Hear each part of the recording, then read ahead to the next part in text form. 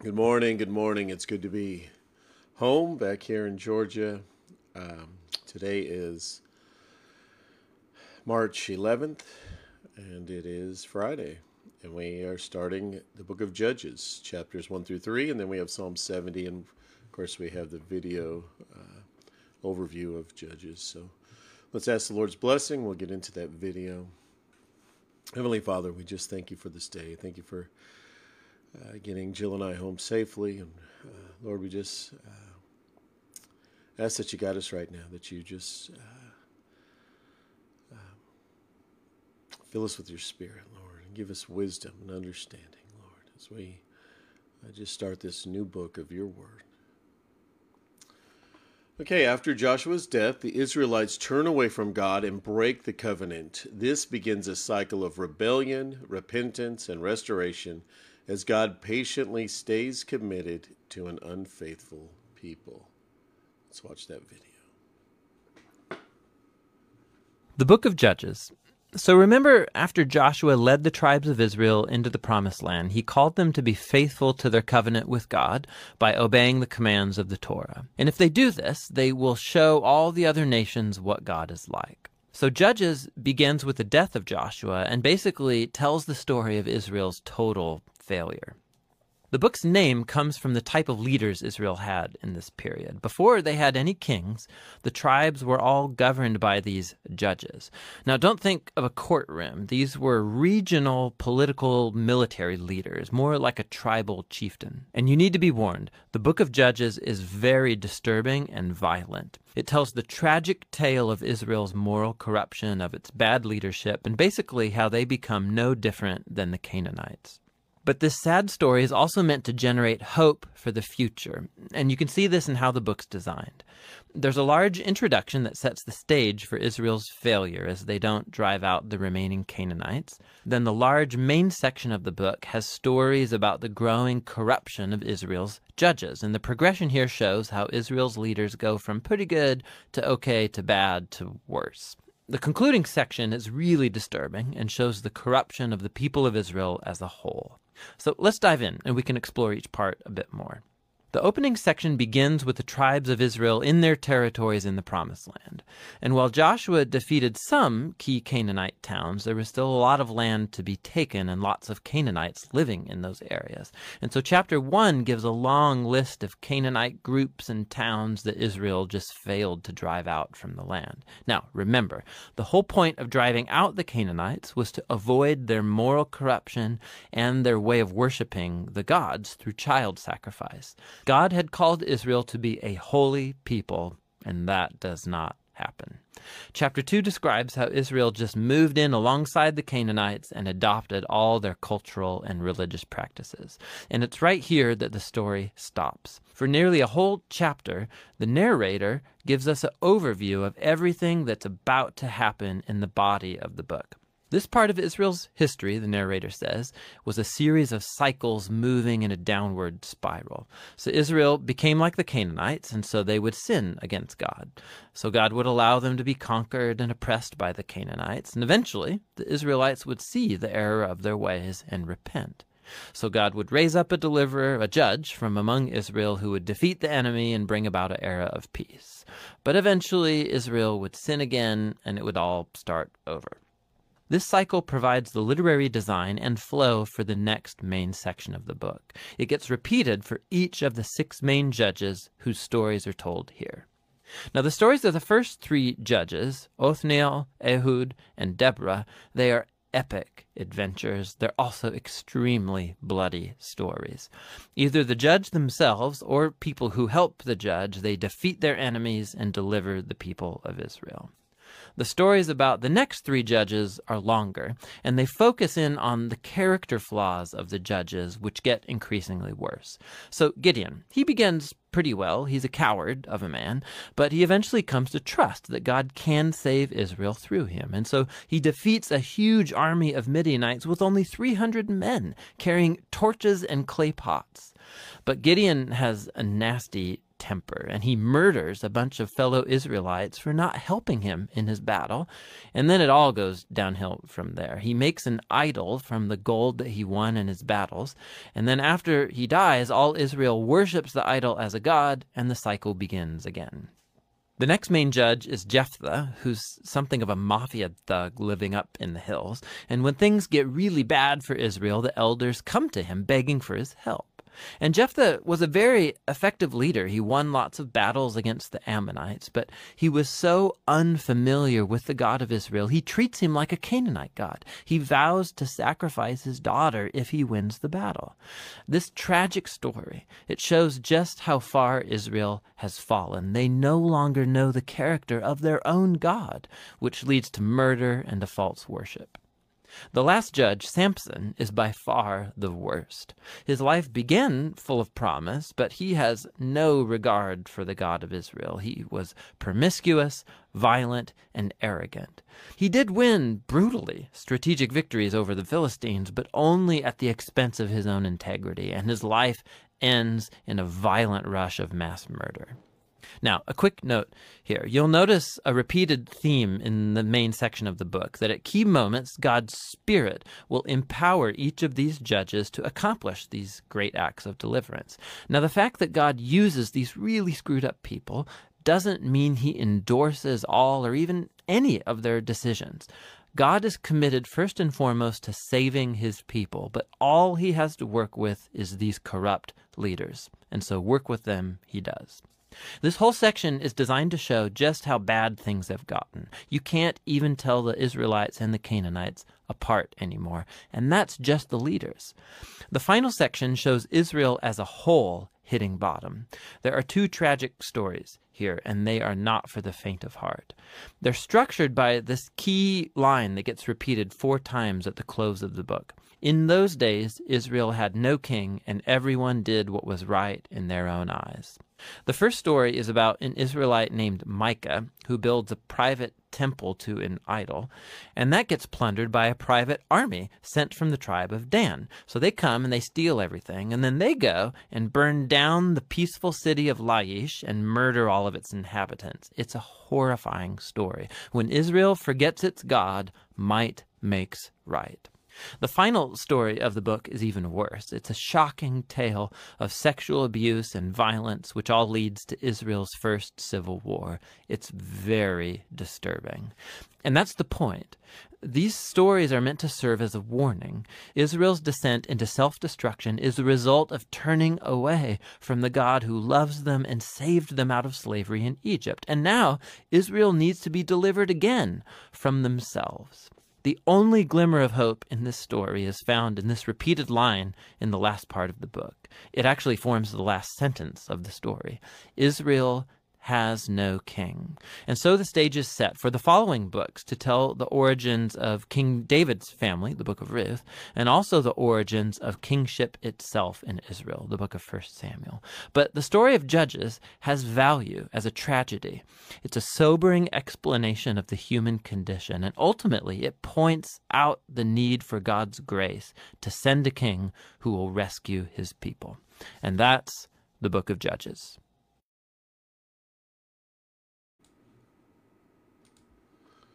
Okay, let's get into Judges chapter 1. After the death of Joshua, the people of Israel inquired of the Lord, "Who shall go up first for us against the Canaanites to fight against them?" The Lord said, Judah shall go up. Behold, I have given the land into his hand. And Judah said to Simeon his brother, "Come up with me into the territory allotted to me, that we may fight against the Canaanites, and I likewise will go with you into the territory allotted to you." So Simeon went with him. Then Judah went up, and the Lord gave the Canaanites and the Perizzites into their hand, and they defeated 10,000 of them at Bezek. They found Adonai-Bezek at Bezek, and fought against him, and defeated the Canaanites and the Perizzites. Adonai-Bezek fled, but they pursued him and caught him and cut off his thumbs and his big toes. And Adonai-Bezek said, 70 kings with their thumbs and their big toes cut off used to pick up scraps under my table as I have done. So God has repaid me And they brought him to Jerusalem, and he died there. And the men of Judah fought against Jerusalem, and captured it, and struck it with the edge of the sword, and set the city on fire. And afterwards the men of Judah went down to fight against the Canaanites who lived in the hill country, in the Negeb, and in the lowland. And Judah went against the Canaanites who lived in Hebron. Now the name of Hebron was formerly Kiriath Arba. And they defeated Shishai, and Ahiman, and Talmai. From there they went against the inhabitants of Debir, and the name of Debir was formerly Kiriath Sepher. And Caleb said, "He who attacks Kiriath Sepher and captures it, I will give him Achsah, my daughter, for a wife." And Othniel, the son of Kenaz, Caleb's younger brother, captured it, and he gave him Achsah, his daughter, for a wife. When she came to him, she urged him to ask her father for a field, and she was dismounted from her donkey, and Caleb said to her, "What do you want?" She said to him, "Give me a blessing. Since you have sent me in the land of the Negeb, give me also springs of water." And Caleb gave her the upper springs and the lower springs. And the descendants of the Kenite, Moses' father-in-law, went up with the people of Judah from the city of Palms into the wilderness of Judah, which lies in the Negeb near Arad. And they went and settled with the people. And Judah went with Simeon his brother, and they defeated the Canaanites who inhabited Zephath, and devoted it to destruction. So the name of the city was called Hormah. Judah also captured Gaza with its territory, and Ashkelon with its territory, and Ekron with its territory. And the Lord was with Judah, and he took possession of the hill country, but he could not drive out the inhabitants of the plain, because they had chariots of iron. And Hebron was given to Caleb, as Moses had said, and he drove out from it the 3 sons of Anak. But the people of Benjamin did not drive out the Jebusites who lived in Jerusalem. So the Jebusites have lived with the people of Benjamin in Jerusalem to this day. The house of Joseph also went up against Bethel, and the Lord was with them. And the house of Joseph scouted out Bethel, and the name of the city was formerly Luz. And the spies saw a man coming out of the city, and they said to him, "Please show us the way into the city, and we will deal kindly with you." And he showed them the way into the city, and they struck the city with the edge of the sword, but they let the man and all his family go. And the man went to the land of the Hittites, and built a city, and called its name Luz. That is its name to this day. Manasseh did not drive out the inhabitants of Beth Shean and its villages, or Tanakh and its villages, or the inhabitants of Dor and its villages, or the inhabitants of Ibleam and its villages, or the inhabitants of Megiddo and its villages. For the Canaanites persisted in dwelling in the land. When Israel grew strong, they put the Canaanites to forced labor, but did not drive them out completely. And Ephraim did not drive out the Canaanites who lived in Gezer, so the Canaanites lived in Gezer among them. Zebulun did not drive out the inhabitants of Kitron, or the inhabitants of Nahalol, so the Canaanites lived among them, but became subject to forced labor. Excuse me. Asher did not drive out the inhabitants of Akko, or the inhabitants of Sidon, or of Alab, or of Akzib, or of Helba, or of Aphik, or of Rahab. So the Asherites lived among the Canaanites, the inhabitants of the land, for they did not drive them out. Naphtali did not drive out the inhabitants of Beth Shemesh, or the inhabitants of Beth Anath, so they lived among the Canaanites, the inhabitants of the land. Nevertheless, the inhabitants of Beth Shemesh and Beth Anath became subject to forced labor for them.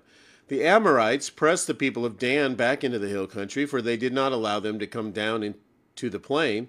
The Amorites persisted in dwelling in Mount Heres, in Ajalon, and in Shalbim. But the hand of the house of Joseph rested heavily on them, and they became subject to forced labor. And the border of the Amorites ran from the ascent of Akrabim, from Selah and upward. Chapter 2. Now the angel of the Lord went up from Gilgal to Bochim, And he said, I brought you up from Egypt and brought you into the land that I swore to give to your fathers. I said, I will never break my covenant with you, and you shall make no covenant with the inhabitants of this land. You shall break down their altars, but you have not obeyed my voice. What is this you have done? So now I say, I will not drive them out before you, but they shall become thorns in your sides, and their gods shall be a snare to you. As soon as the angel of the Lord spoke these words to all the people of Israel, the people lifted up their voices and wept. And they called the name of that place Bochim, and they sacrificed there to the Lord. When Joshua dismissed the people of Israel went each to his inheritance to take possession of the land, and the people served the Lord all the days of Joshua and all the days of the elders who outlived Joshua, who had seen all the great work that the Lord had done for Israel. And Joshua, the son of Nun, the servant of the Lord, died at the age of 110 years, and they buried him within the boundaries of his inheritance in Timnath-Heres, in the hill country of Ephraim, north of the mountain of Gash. And all the generation were also gathered to their fathers, and there arose another generation after them who did not know the Lord or the work that he had done for Israel. And the people of Israel did what was evil in the sight of the Lord and served the Baals. And they abandoned the Lord, the God of their fathers, who had brought them out of the land of Egypt. They went after other gods from among the gods of the people who were around them, and they bowed down to them, and they provoked the Lord to anger. They abandoned the Lord and served the Baals and the Ashtaroth.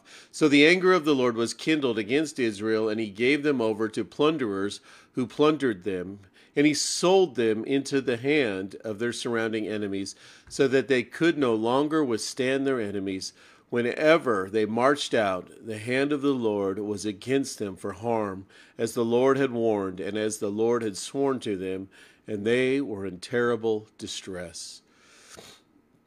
Then the Lord raised up judges, who saved them out of the hands of those who plundered them. Yet they did not listen to their judges, for they whored after other gods and bowed down to them. They soon turned aside from the way in which their fathers had walked, who had obeyed the commandments of the Lord, and they did not do so. Whenever the Lord raised up judges for them, the Lord was with the judge, and he saved them from the hand of the enemies all the days of that judge. For the Lord was moved to pity by their groaning because of those who afflicted and oppressed them. But whenever the judge died, they turned back and were more corrupt than their fathers, going after other gods, serving them and bowing down to them. They did not drop any of their practices or their stubborn ways. So the anger of the Lord was kindled against Israel, and he said, because this people have transgressed my covenant that I commanded their fathers, and have not obeyed my voice, I will no longer drive out before them any of the nations that Joshua left when he died, in order to test Israel by them, whether they will take care to walk in the way of the Lord as their fathers did or not. So the Lord left those nations, not driving them out quickly, and he did not give them into the hand of Joshua. Chapter 3. Now these are the nations that the Lord left to test Israel by them. That is, all in Israel who had not experienced all the wars in Canaan. It was only in order that the generations of the people of Israel might know war, to teach war to those who had not known it before. These are the nations: the 5 lords of the Philistines, and all the Canaanites, and the Sidonians, and the Hivites, who lived at Mount Lebanon, from Mount Baal Hermon as far as Lebo Hamath.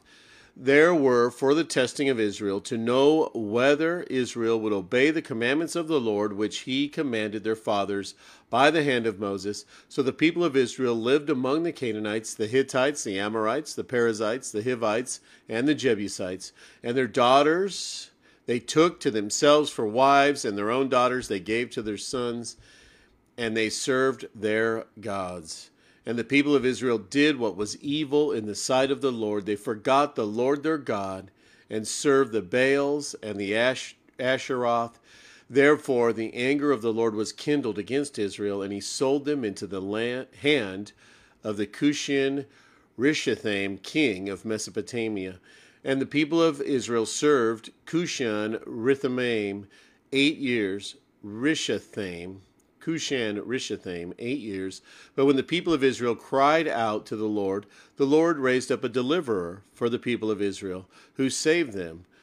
Othniel, the son of Kenaz, Caleb's younger brother. The Spirit of the Lord was upon him, and he judged Israel. He went out to war, and the Lord gave Cushan Rishathaim, king of Mesopotamia, into his hand, and his hand prevailed over Cushan Rishathaim.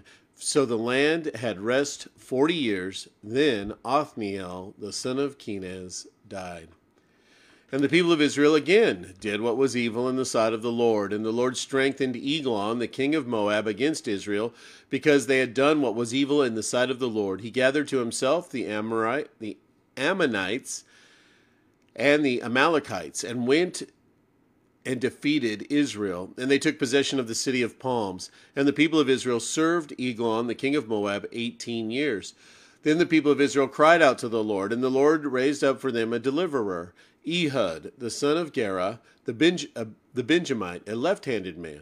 The people of Israel sent tribute to him by Eglon, the king of Moab, and Ehud made for himself a sword with 2 edges, a cubit in length, and he bound it on his right thigh under his clothes, and he presented the tribute to Eglon, king of Moab. Now Eglon was a very fat man, and when Ehud had finished presenting the tribute, he sent away the people who carried the tribute, but he himself turned back at the idols near Gilgal and said, I have a secret message for you, O king. And he commanded silence, and all his attendants went out from his presence. And Ehud came to him as he was sitting alone in his cool roof chamber. And Ehud said, I have a message from God for you. And he arose from his seat, and Ehud reached with his left hand and took the sword from his right thigh and thrust it into his belly. And the hilt also went in after the blade, and the fat closed over the blade, for he did not pull the sword out of his belly. And the dung came out, and Ehud went out into the porch and closed the doors of the roof chamber behind him and locked them. When he had gone, the servants came, and when they saw that the doors of the roof chamber were locked, they thought, surely he is relieving himself in the closet of the cool chamber. And they waited till they were embarrassed. But when he still did not open the doors of the roof chamber, they took the key and opened them, and there lay their lord dead on the floor. Ehud escaped while they delayed, and he passed beyond the idols and escaped to Seirah. When he arrived, he sounded the trumpets in the hill country of Ephraim. Then the people of Israel went down with him from the hill country. He was their leader. And he said to them, follow after me, for the Lord has given your enemies to the Moabites, the Moabites, into your hand. So they went down after him and seized the fords of the Jordan against the Moabites and did not allow anyone to pass over. And they killed at that time about 10,000 of the Moabites, all strong, able-bodied men. Not a man escaped. So Moab was subdued that day under the hand of Israel, and the land had rest for 80 years. After him was Shamgar, the son of Anath, who killed 600 of the Philistines with an ox goad, and he also saved Israel. Okay, Psalm 70 is titled, O Lord, Do Not Delay. It's to the choir master. It's a psalm of David for the memorial offering. Make haste, O God, to deliver me. O Lord, make haste to help me. Let them be put to shame and confused, and let them be put to shame and confusion who seek my life. Let them be turned back and brought to dishonor who delight in my hurt. Let them turn back because of their shame, who say, Aha, aha. May all who seek you rejoice and be glad in you. May those who love your salvation say evermore, God is great. But I am poor and needy. Hasten to me, O God. You are my help and my deliverer. O Lord, do not delay. Oh, Heavenly Father, we just thank you, glorify you, and praise you, Lord, and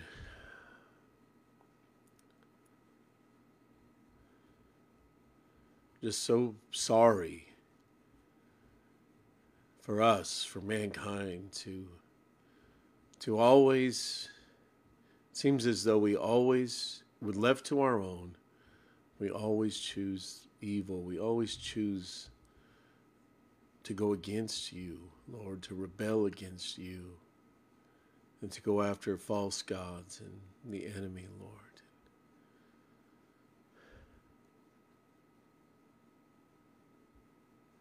I'm just thankful, Lord, that you help us to come to you. And I'm sorry that we need that help, but Lord, we're so thankful that you give us that help, Lord. That we see you raising up. We see you allowing difficult times, Lord, for the children of Israel to have an opportunity to cry out to you, to come back to you, Lord. And then we see them, you restoring them, drawing them back close to you, Lord, until it happens all over again with maybe the next generation, Lord. Father, we're so thankful that you have given us victory, Lord, that you have been victorious on our behalf over sin and the sin nature, Lord, and we're just sorry that, I'm sorry that we want to always tend to try to go back to that, Lord, just that desire of our flesh to go back to terrible things, Lord, and Father, I just help us change our desires, Lord, to just be more and more and more towards you and towards your kingdom and towards your goodness and your love and your grace and your mercy. And Lord, you and your attributes are in no comparison to the enemy and his terrible, evil, filthy attributes, Lord. It's just ridiculous that our hearts will desire to go that way, Lord. It's just crazy, Lord. And help us, Father, to just see how terrible and ridiculous the enemy and his attributes are. That there's nothing good in that at all. For us, Lord, but all you have, everything you have, everything about you is so good for us, so perfect for us, Lord. So, Lord, help us to see that. Help us to walk in your ways and your desires, Lord, with your heart, with your attitudes and your attributes, your love and your grace and your mercy, Lord. Lord, just accomplish your will on this earth. And I see now why you desire us to ask for that, Lord, because so many don't want your will. Our natural desire is the will of the enemy and the filth and of this world, Lord. But we desire that your will would be done, Lord, that your attributes, your love, your grace, your mercy would shine strong in this world, Lord. That you would be a beacon of hope to those that are stuck in the world, Lord, that just can't see past the filth and the bondage that they're in, Lord, that they're just trapped. And so, Lord, we just lift up one another up to you, Lord. We lift up those that don't know you, that are lost, that are just stuck in this world. They just don't even know that. Some don't know that there's even a better way, Lord, that you're there, that you're available, that you desire to have them be part of your kingdom and adopt them as your own children, Lord. And so, Father, we just ask that you would accomplish your will, that you would do your desire on this earth, Lord. And Lord, we know that the enemy has some you've given him the little slack in the leash for a time, Lord, but we know that the day will come when that'll be over, Lord. And so, Lord, we just ask that you would draw more and more people to yourself, Lord.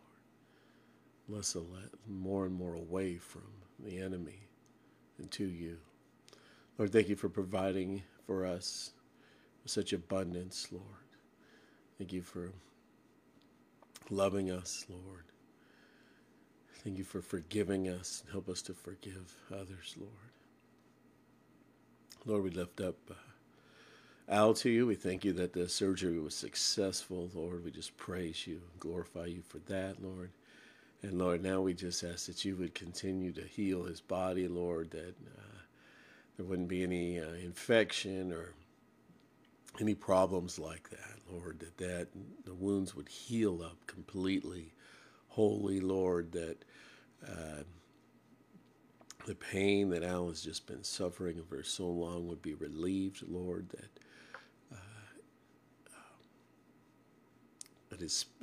the nerves would be no longer pinched and causing those issues, Lord. And so, Father, we just ask for complete healing, for pain relief, Lord. For Al, Lord, just help him to follow the doctor's directions on the rehab and all of that, Lord, to just to help strengthen that area and just to bring it back, Lord. And Father, we're just thankful for the technology that you've given us for things like this, Lord. And so often we use technology for not good things, for sin, for evil things. But Lord, so often this technology, the mind that you've put into men, the ability to learn and to invent things, Lord, there are some pretty amazing things, Lord, that you have allowed us to invent, that you've put in the minds of men just to help. And so, Lord, we're just thankful for that. And Lord, we ask that you be with Lynn and whatever's going on with that vertigo that he's feeling, the dizziness, Lord, and we know that that's an amazing design that you would put in our inner ears, Lord, to give us that stability. And Lord, and Lynn's is just messed up right now, Lord. It's been dislodged or whatever, however you describe it, Lord. But we just ask that you would put things back into position, Lord, that you would restore his stability, Lord, that you would just get him back on his feet, Lord, back to taking care of his wife, Lord. And we just lift up Pam to you, Lord, and Lord, we just ask that you would use this time just as an opportunity to maybe reset her way of thinking, Lord. And she would see how much she cares for her husband and loves him and how much he cares for her, Lord. And that you would just lift this delusion from her mind, Lord, and reveal the truth to her, Lord. And so we just lift this whole situation up to you, Lord. And Father, we just ask that you be with those, Bob and his family, just with the loss of Dana. And just thank you for there's just a huge amount of support, the support structure that he has, Lord. There's so many people and friends and so many family members, Lord, and co-workers, Lord. And so we just ask that you would just protect Bob, that you would just draw him closer to you through this, not further away, Lord, and that you would just provide encourage the people, his family, his parents and sisters and friends, Lord, to just call at the right times, the times that he needs the encouragement, Lord, and Lord, as he just goes through this process of mourning. And so we just ask for your comfort, Lord. You promise to, for those that mourn, they will be comforted, Lord. And so thank you for that, Father. Lord, be with us today. Lord, just help it to be just a great day of glorifying you, praising you, Lord, reflecting you to those around us. In the name of Jesus, we pray. Amen. All right, have a great day, guys.